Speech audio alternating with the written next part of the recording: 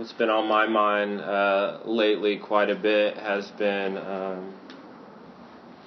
I've been in a lot of transition in my life. I recently got engaged, and I recently about to graduate school, which I've been in for a couple years. I'm about to go out of town for 2 months. I'm about to sit a month-long retreat.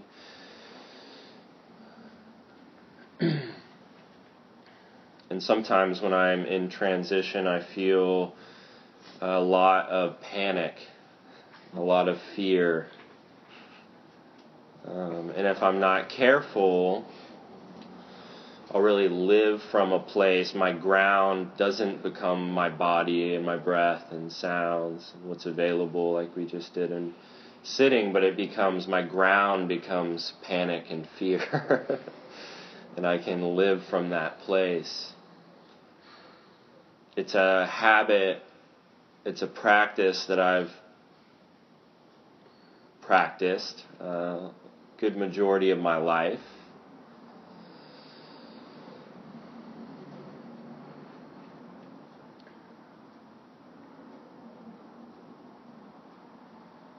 And I feel like in practicing the Dharma and practicing Buddhist practice, especially in the meditative aspect of Buddhist practice, a lot of what I am hoping to develop as a foundation is some patience, some of an ability to slow down in a way.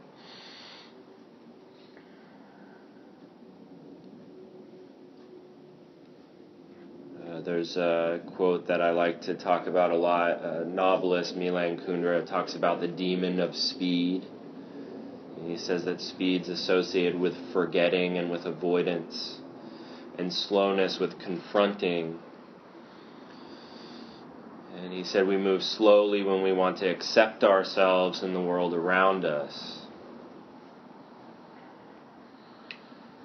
And so it's not always such good news, I feel like, to sit down and to meditate.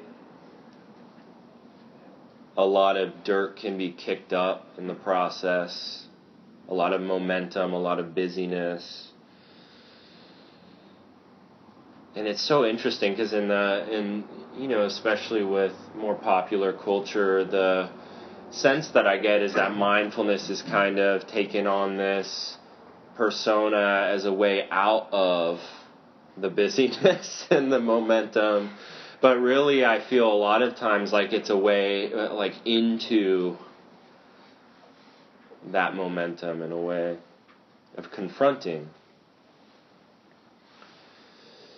I feel like the Dharma is largely a subtractive rather than an additive practice. I talked about this some last week of like I really feel like what I'm being asked to do is to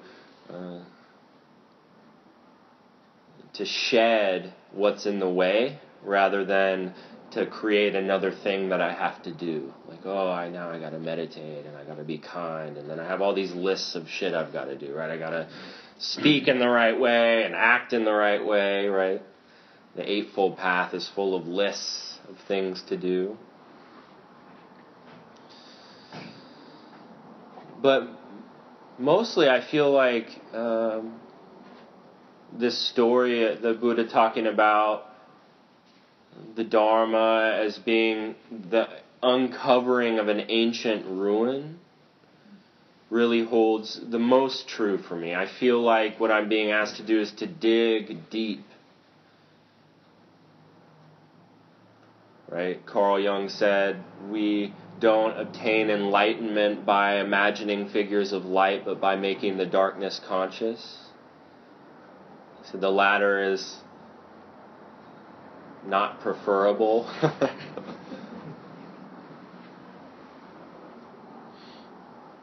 And so in this uncovering, I feel like I'm being asked to take a seat in the middle of my life. What's happening now, right? This present moment awareness is about coming into contact with what's here, what's available, what's real, and then being willing to experience the conditions as they present themselves.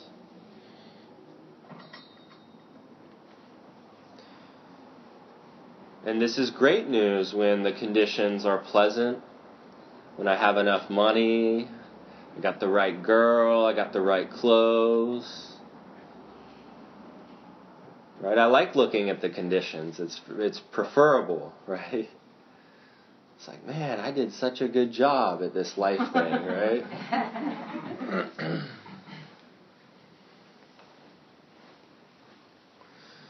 When it comes to loss and grief and sorrow and the end of relationships and the losing of the job and these things that are also very real, relatable parts of our lives, I feel like I'm not so interested in being present for.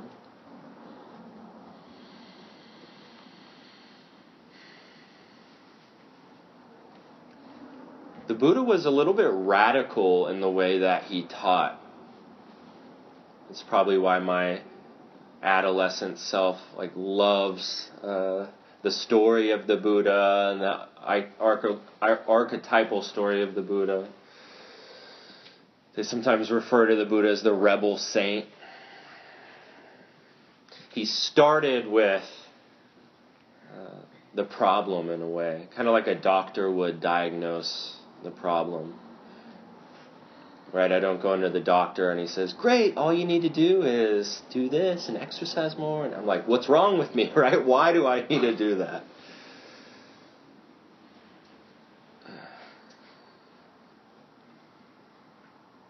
And so the first noble truth, the first view that I think that I'm looking into in my practice is that inherent in life is a degree of, on one end of the spectrum, could say suffering, which I always say has actually been very real for me. I feel like you could stop at suffering and I'm on board. Inherent in life is suffering. By even 13 or 14 years old, I was like, yes, definitely.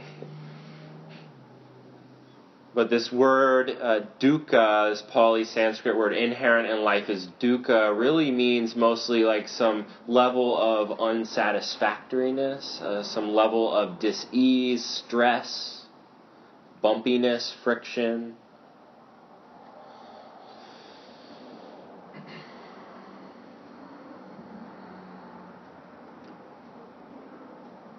That life has given me a body that is not always reliable, that gets sick from time to time, that as I get older, weird shit happens to it. It changes, it aches. That life has given me, sometimes gives me what I like and what I enjoy and what I want. And sometimes I don't get what I want. I get hit with a whole lot of conditions of things that are disagreeable. There's pleasure, there's pain, there's gain, there's loss, there's praise, there's blame, there's status, there's disgrace. And I really appreciated when I came in here, I actually felt really relieved to hear this.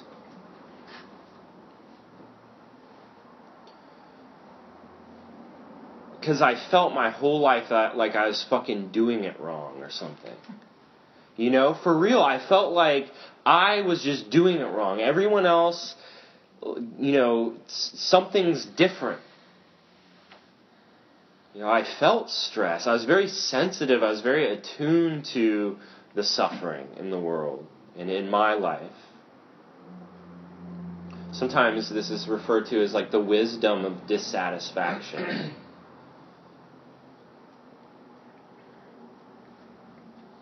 And so I feel like the Buddha intended this truth to not be taught as a truth. Actually, the word is satya. It means just thing. So the noble thing. And it was actually, I feel, more asked to be practiced. To embrace dukkha, to embrace suffering, to embrace the stressful nature of being alive, the ups and downs, the change, the pleasure, the pain. This is where we get our name Against the Stream, is like turning against my tendency to want to avoid, to manipulate my way out of the pain. And still to this day, it's like the last option I pick is, okay, I'll embrace the pain. Right? It's like, I even use the Dharma to try to outsmart suffering. It's like, well, I know the fucking lists, and I know if I do this, and I'm just really aware of it, right? But meanwhile, I'm like holding my body, and I'm like, I'm aware of it. But it's not coming in.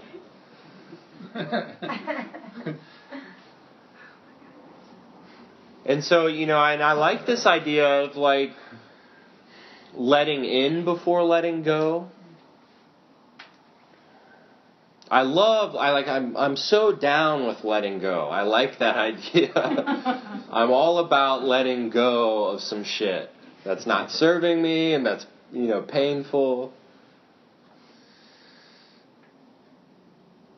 And developing insight and developing self-awareness and developing wisdom,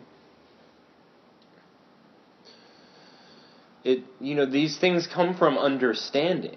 Right? Like anything that I have any type of experiential insight from, something I could really tell you my experience with, right? Like I used to skate a whole lot growing up. I could tell you like how to skate. Well, you got to do this and that, but it's totally different when you put, when you jump on the board and you try to actually do it, you likely to bust your ass. And so I have the map, I have the knowledge, but the wisdom I feel like comes from understanding, from actually busting my ass, right? And being like, oh, I can't do that, I can't turn like that on this board, right? I remember the first time I ever got on a skateboard, I went to the top of a 6-foot mini ramp, and I was like young, so this thing was taller than me. And I got up, I was like, this is easy, right? Like I saw everyone do it. I saw what they did. They put the tail end on the end of the rail, and then they just went right down the ramp. And I did it, and I fell straight on my face. Like, straight on my face. And I looked around. I was like, my head was rattling. I was like looking around to see if anyone saw me.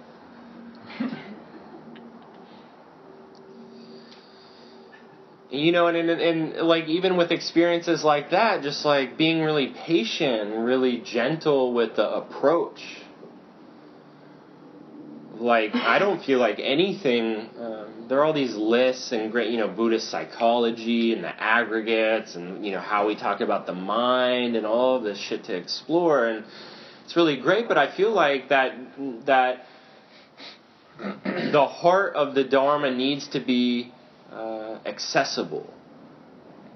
I feel like the foundation of developing wisdom and understanding and letting in is something that's already here. And so it's like, what's getting in the way of that? What's getting in the way?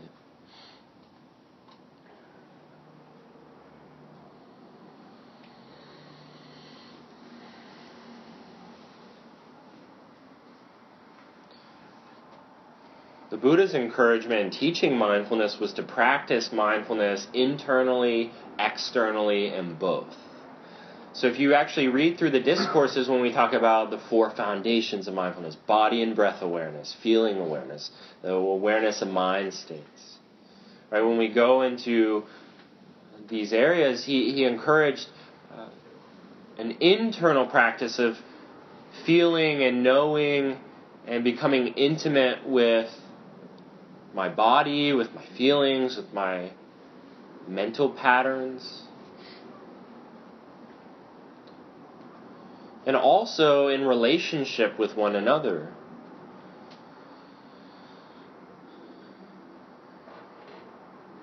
Of tuning in to, right? Like, I like that idea of like tuning into what's happening right now. Because there's a lot happening, and we know that attention's present in every mind moment. So every time I'm awake, my attention is somewhere. Right? And so there's so many things to pay attention to, and I can kind of get caught up in these ones that are really anxiety-provoking and fear-provoking. It's like, I got to get these ones under wrap, and I sometimes don't make time to acknowledge some more of the fullness of what's happening. Of tuning in.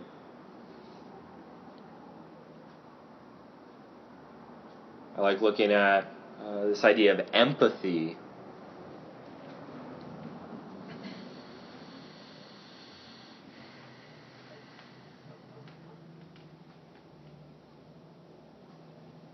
Empathy is, in a way, I feel like the first part of empathy, and Paul Ekman talks about this quite a bit, is like just the cognitive empathy of like being able to look at someone and be like, oh, okay, they're kind of pissed off.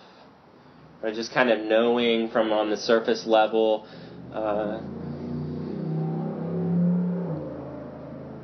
being able to tune into my environment and having the reference point a little bit.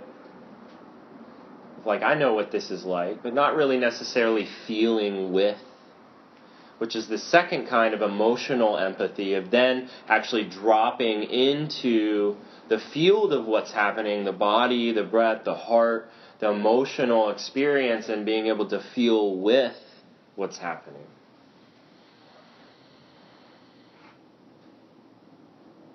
And then I feel like, and Paul Ekman talks about the third area of empathy that we develop is this compassionate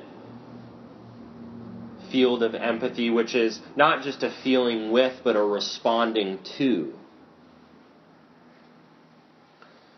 The part of our heart that can feel so much of like, I understand this pain, I feel this pain, I know this pain, and I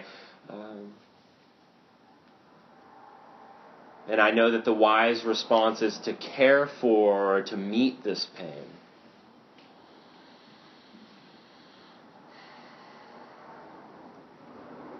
The Pali Sanskrit word for compassion is karuna, and it means, when translated, it means a quivering of the heart in response to pain. My first big, I'm one of these analytical types. It's like I want to figure this shit out. And so I came in here and I was like, oh, okay, cool, the lists and the things and suffering, right? I loved that. And I was like, all right, I like the suffering and the mind, all of these things.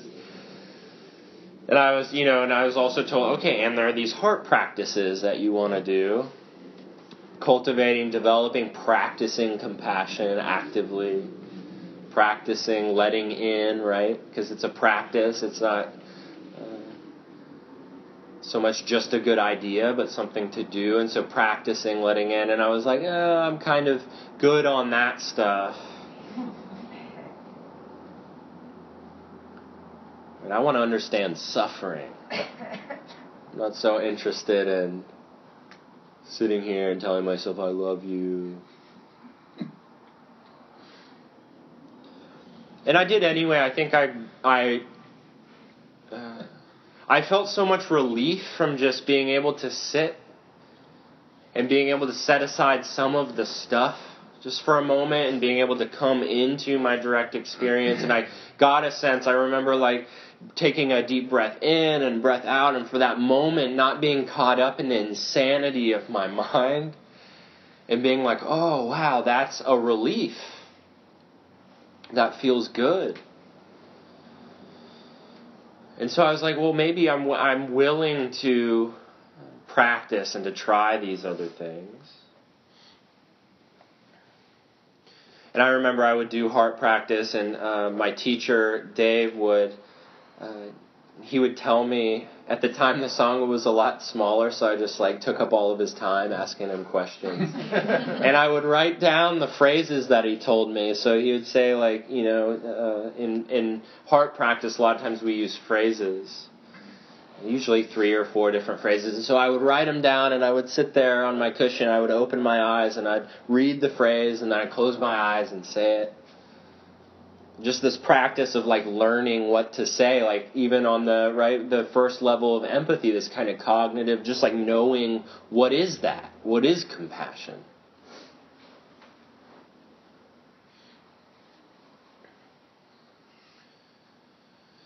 And then I went to a day-long retreat, and I remember actually the first time that probably not the first time, but the first time after I started practicing, I really dropped into this felt sense of this movement of my heart in response to pain. I was sitting, and Dave was guiding this 40, entirely too long period of compassion meditation, 40 minutes or something.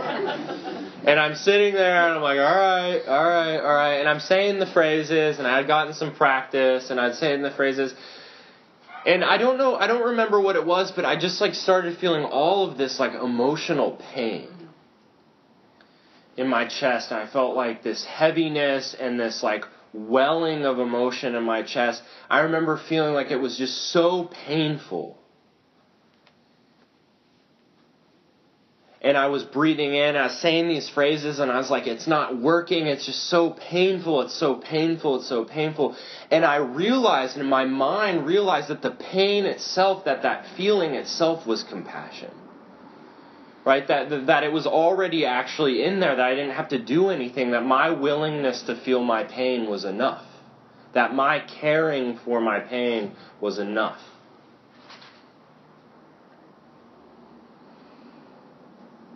Uncovering this idea that once I get to some place, or I meditate enough, then I'll be able to be compassionate and caring. And it also helped me out because it helped me with this understanding that I feel compassion is actually not a very pleasant feeling.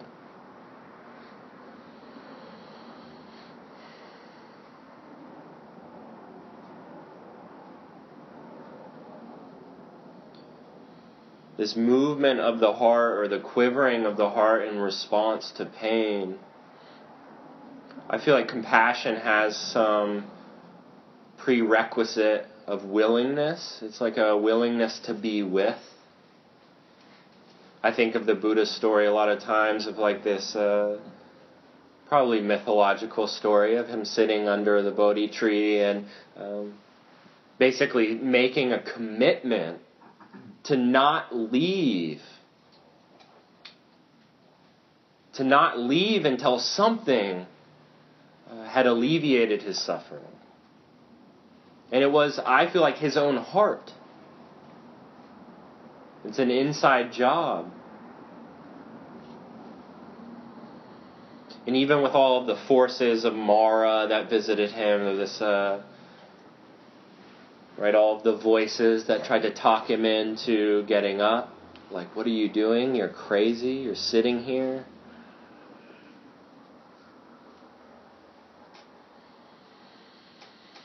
And so I feel compassion requires for myself some willingness. When I think of, I'm a visual thinker, and so when I hear something, I relate to it with some type of image And I think of my grandmother as one of these people that comes to mind when I think of compassion. Because, I could tell my grandma anything, and she won't give a shit. She has lived so long. She's this Ukrainian woman. She's been a nurse her whole life. She's seen, the craziest shit.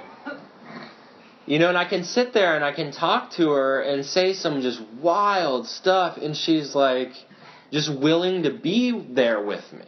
It's not even so much, she's not very overly kind or heartwarming or anything, but she just sits there and she's cool with it. And she's definitely willing to listen. And she laughs a lot of times inappropriately. It's like,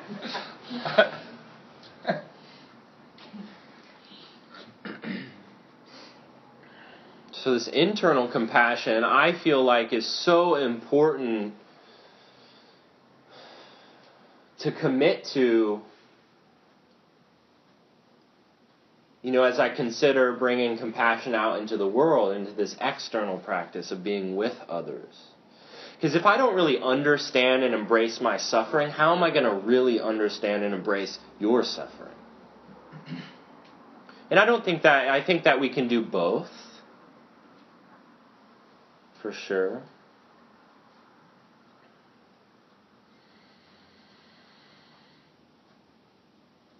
I'm also thinking about a lot of times conversations that I've had with folks and times where I've been in a lot of pain and have shared something with someone and have, having the person think what they gave was a compassionate response, but really more an invitation to fix me or to change me, to not really willing to be with my pain, but, hey, how about this is making me uncomfortable right now and I don't really want to, or just not knowing of themselves, of like, what is this? And I, in the same respect of like,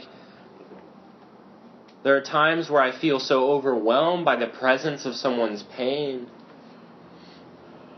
I have a good friend of mine that I've made an effort to connect with over the past year.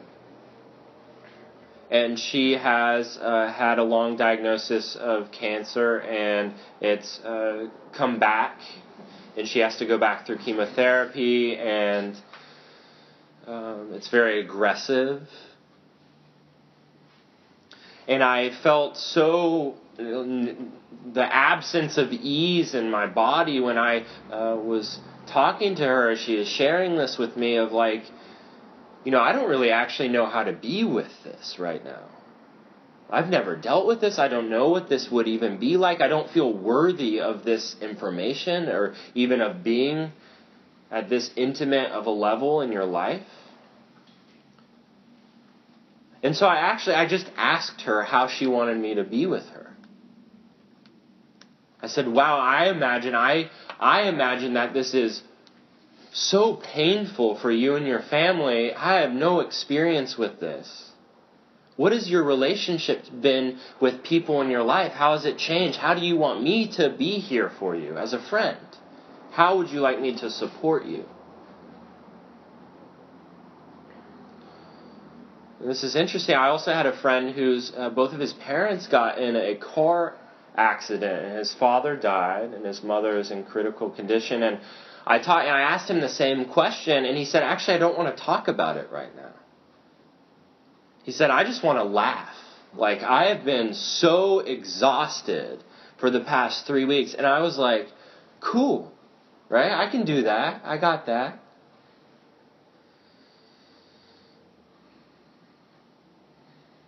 My mind is so tricky. It can build up all of these, like,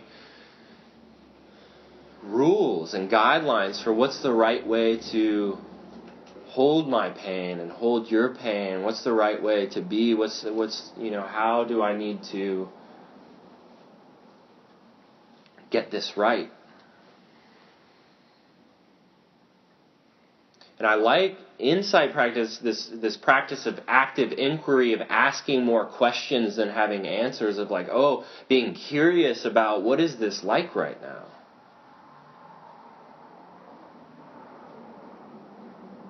And then when pain is there, when sorrow is there, when loss is there, being curious about how can I meet this?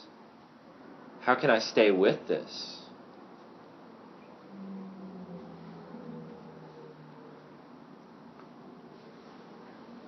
I'll share some practical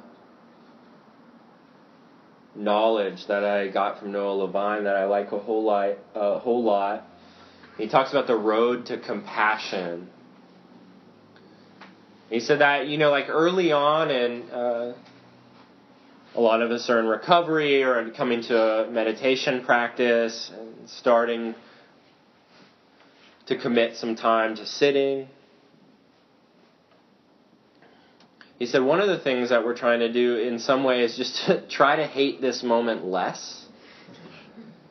And I felt like that was really practical, especially where I was at when I came here. I was like, this is like, I hated this so much. We would sit for 30 minutes and I thought it was so crazy. And I would just sit and I feel like my brain was boiling. I'd have so much anxiety and my body hurt, and of course I was stubborn, and so I came in, I was like, I'm going to be a Buddhist. I sat on the mat, and I'd never sat cross-legged since kindergarten, right? And I come and I sit on the mat, and my legs fall asleep in 30 seconds. There's so much pain, and there's so much agitation and distraction, and then all of this judgment about how I'm not doing this right. If I was meditating right, my mind would be calm and clear and collected.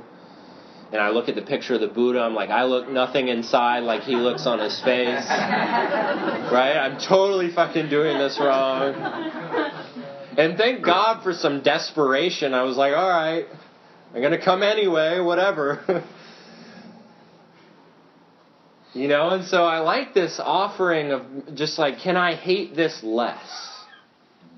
And I feel like most of the time that's possible. It's all right, cool, I can still really hate this, but I can just hate it a little bit less. And then moving from hating less to a way of a practice of tolerating. Being I still don't really like this. I kind of hate it a little bit. But I'm willing to be with it. I'm going to tolerate it. I'm going to sit through it. And I like this even in the simple practice in the form of sitting. As we start to sit and we maybe sit half-day retreats or go on long retreats or whatever, and noticing discomfort in the body and the mind automatically saying, move, move, move, right? Move your leg, it's falling asleep. Itch your face, right? Instead, hanging out for a second and building a little bit of tolerance. Being how bad is this really? And then how bad is my mind telling me it is? Right? This kind of distress tolerance of maybe I can actually sit with this for a little while. Maybe it's not that bad. Maybe it will change.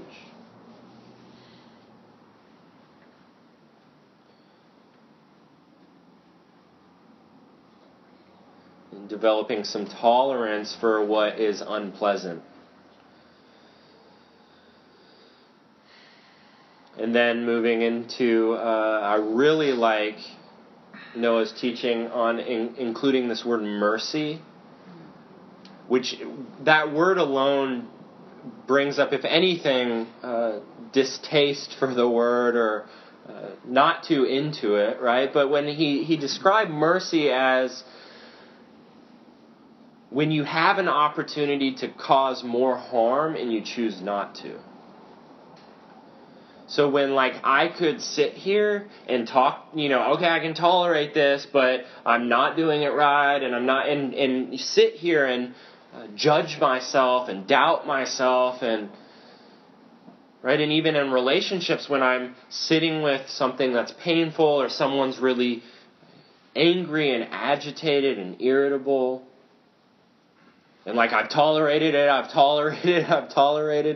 and I have my little passive remarks I'm saying, right? And being able to see that and saying, in a way of can I just not make this any harder on myself or any harder on this other person?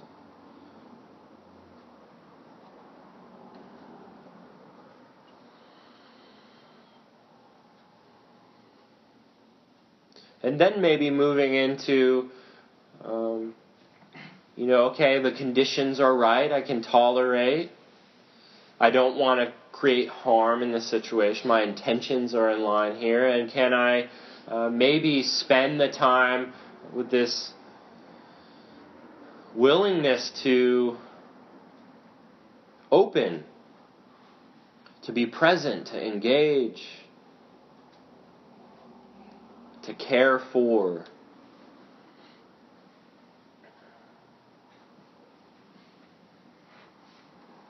the balancing factor of all of these heart practices is this practice of equanimity is what it's called. The word is upekkha, and it means there in the middleness. It's this kind of balancing factor. It's the wisdom factor that knows that sometimes actually caring needs to have limits. It needs to have boundaries, needs to have this understanding that I am responsible. Right? That my happiness, that my well-being, that my ability to recover from this suffering or to work through this suffering is actually my responsibility. I have to do the work. And that no one can do that for me. That I can have support and that I can have camaraderie and I can have friendship.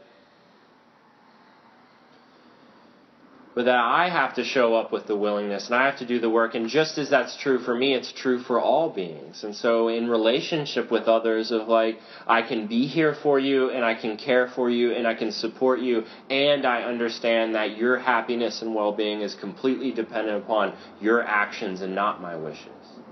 And I still wish that for you. Right?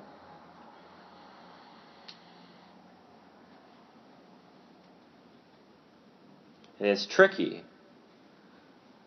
It's tricky because sometimes I feel like I need to dig a little deeper into the compassion wing.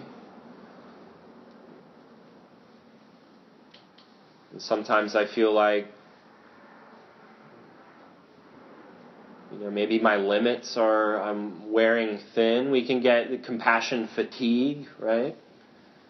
Of letting too much in. And taking care of ourselves in that way. Maybe sometimes the compassionate thing to do is to not answer the phone. Is to have this, and for myself, I kind of sometimes have this arrogant sense that I can really, that this equanimity doesn't exist, that I can save this person, right? That I am so essential in their life that if I don't answer the phone, and it doesn't come out that way, but my actions are in line with that.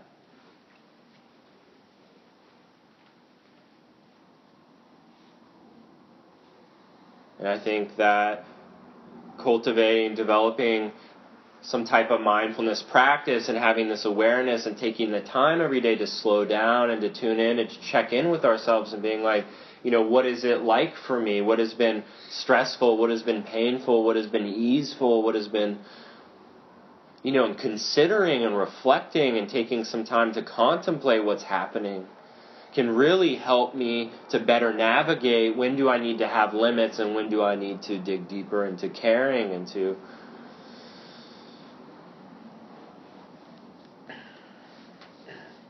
And so I'd like to take some time to practice together, and then we'll have plenty of time for discussion. Maybe if you want to stretch for a couple minutes or run to the restroom, we'll start in just a couple minutes.